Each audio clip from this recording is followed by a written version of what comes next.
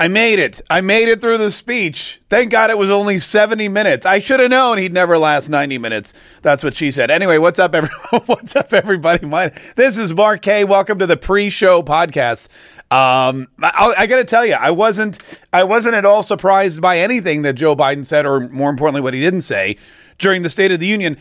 My favorite part was when Lauren Boebert, representative from Colorado, shouted out when Joe Biden was talking about soldiers coming back in coffins draped with the flag. And I know it's kind of dismal and probably very, sad that this was my favorite part of the speech. But he was talking about soldiers coming home in coffins draped with the flag, and how, this was caused by the burn pits, whatever. And he said, "I've seen the soldiers coming back in the coffins with the flags." And Lauren Boebert yelled out, "Yeah, 13 of them." And man, the gasps across the hall. You'd have thought no one had ever done anything disrespectful at all during a State of the Union address. You'd have thought it was the first time anybody made any kind of verbal comment or any kind of disrespectful gesture toward the President of the United States while he was giving the State of the Union address. You'd have thought that nobody had ever, let alone the Speaker of the House, had ever torn up her copy, her copy of the speech right there after the president had done. I'm going to be honest with you. If you want to talk about a breach of decorum, which is what everyone's talking about. Oh my God, Lauren Boebert, the breach of decorum. It's just unacceptable. Lauren Boebert, the Republican, she should be expelled from this. She should be expelled from that. Kick her off the committees. Come on. She yelled out, "Yeah, 13 of them," which she ain't wrong. There were 13 soldiers that died because of Joe Biden's ineptitude and incompetence when it comes to military leadership. There were 13 soldiers who died. They got blown up because Joe Biden didn't know how to evacuate a country months before the handoff to the Taliban. There were 13 soldiers who were killed, who came back in coffins, flag draped, to the airfield. Joe Biden went there to meet their families, to watch the soldiers come off the plane. He was in a big damn hurry because he kept checking his watch. He was rude to the families. And when he was confronted about his poor decision-making skills, he walked away. He walked away because he's the president. No one's going to talk about a breach of decorum, man. I feel like checking your watch when the soldiers are coming home, the fallen soldiers are coming home in a coffin with the American flag draped on it because of a decision you made too late. And with the bad decision that you made. I feel like checking your watch while those soldiers are coming off and you're supposed to be respecting them, that's more of a breach of decorum than whatever Lauren Boebert yelled out. 13 of them. Yeah, I feel like there should be more yelling during this. I was yelling at my house. I was yelling. I was sitting there and I was laying on my bed with my glass of wine. And oh man, I got to tell you that. I'll tell you that story on the air. So the State of the Union yesterday was also on Mardi Gras, which if you're Catholic, is the day before Lent. And so today kicks off Lent. You were supposed to fast for the 40 days and we're supposed to sacrifice things. And it's going to be, and I'll get into all that on the show. But as a result, on Tuesday, it's like your last hurrah. So we at my house, I went a little ham last night before the speech. I was like, okay, the speech is at 9. I got to get all my sinning in before 9. I got all the sinning I can do in before 9 o'clock, and then I can watch the speech. So by the time 9 o'clock rolled around, I'm going to be honest with you, I was a little pooped. I was a little tired, a little hazy because I'd done all this sinning because I'm like, I can't sin now for 40 days. And so then, Mardi Gras, then the speech, and it was good. The speech was a good way. It was a good, somber, slow reminder I feel like I sacrificed enough for Jesus Christ by sitting through 70 minutes of Joe Biden's speech, but I almost didn't make it. So I'm laying there in bed and I'm watching the speech and I've got some red wine and he kicks it off with this update on Ukraine. And then he rolls into it was the weirdest thing. It was the weirdest. I've never before seen a speech where the president has to go through every policy initiative that he's already failed. I mean, he's already managed to screw up every policy initiative he made during the campaign and say, hey, here's what we said we're going to do. Now we've got to go do it. And over again, it's things that have already gone down in flames. It's, the Build Back Better plan, which, by the way, he didn't mention those 3 words in that order one time. I believe that Build Back Better is officially dead.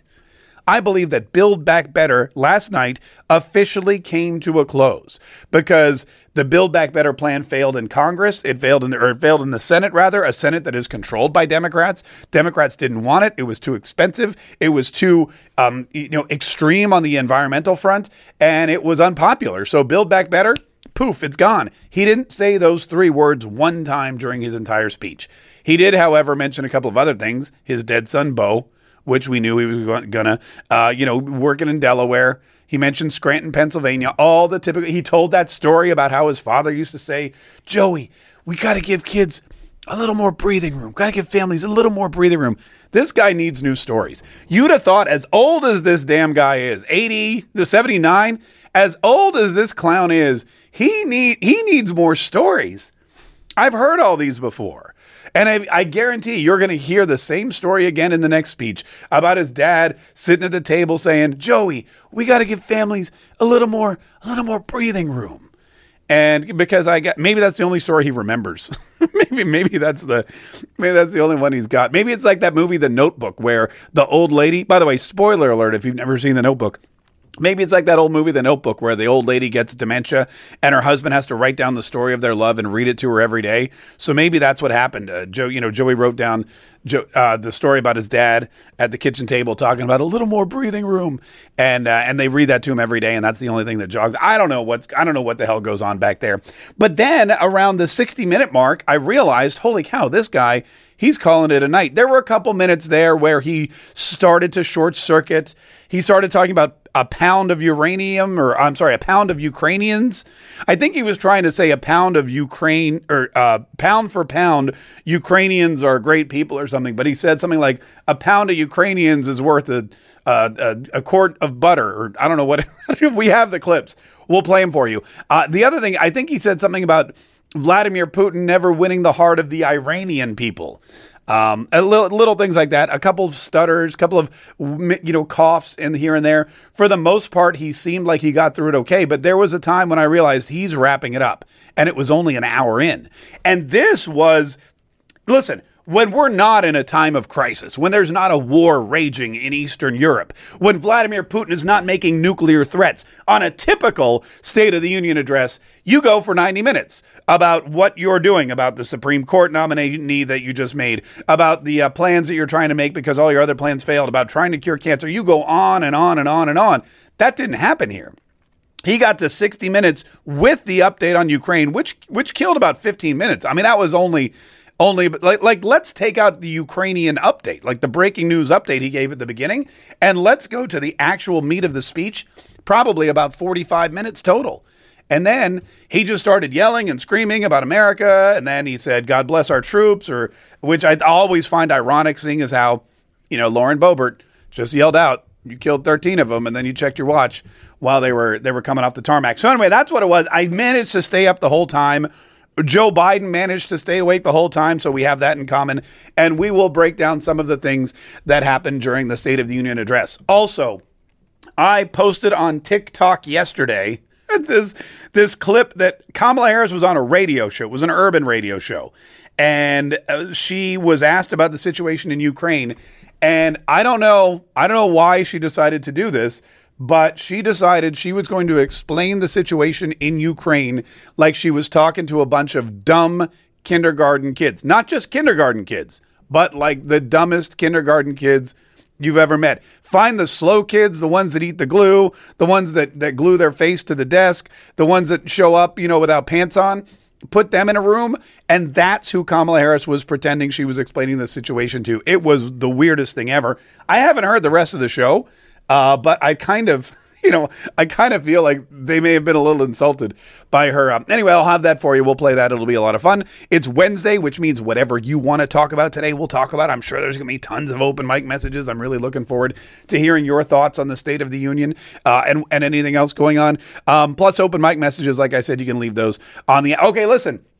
Oh, fun fact. There's a feature on this podcast that you're listening to right now. If you're listening on Anchor, I know that's also on Apple iTunes, it's on the Google Play Store, it's on Spotify, but if you're listening on the Anchor app, you can actually leave me the equivalent of an open mic message on Anchor. You can record a message. I can get it here. We can put it on the air during the radio show. It's really kind of cool. So if you want to do that, but feel free to do that. You can figure it out. Just go to the Anchor page for this website and then listen to the Mark Kaye Show today at noon Eastern, 11 Central, wherever you happen to watch or listen to the Mark Kaye Show. We'll see you then.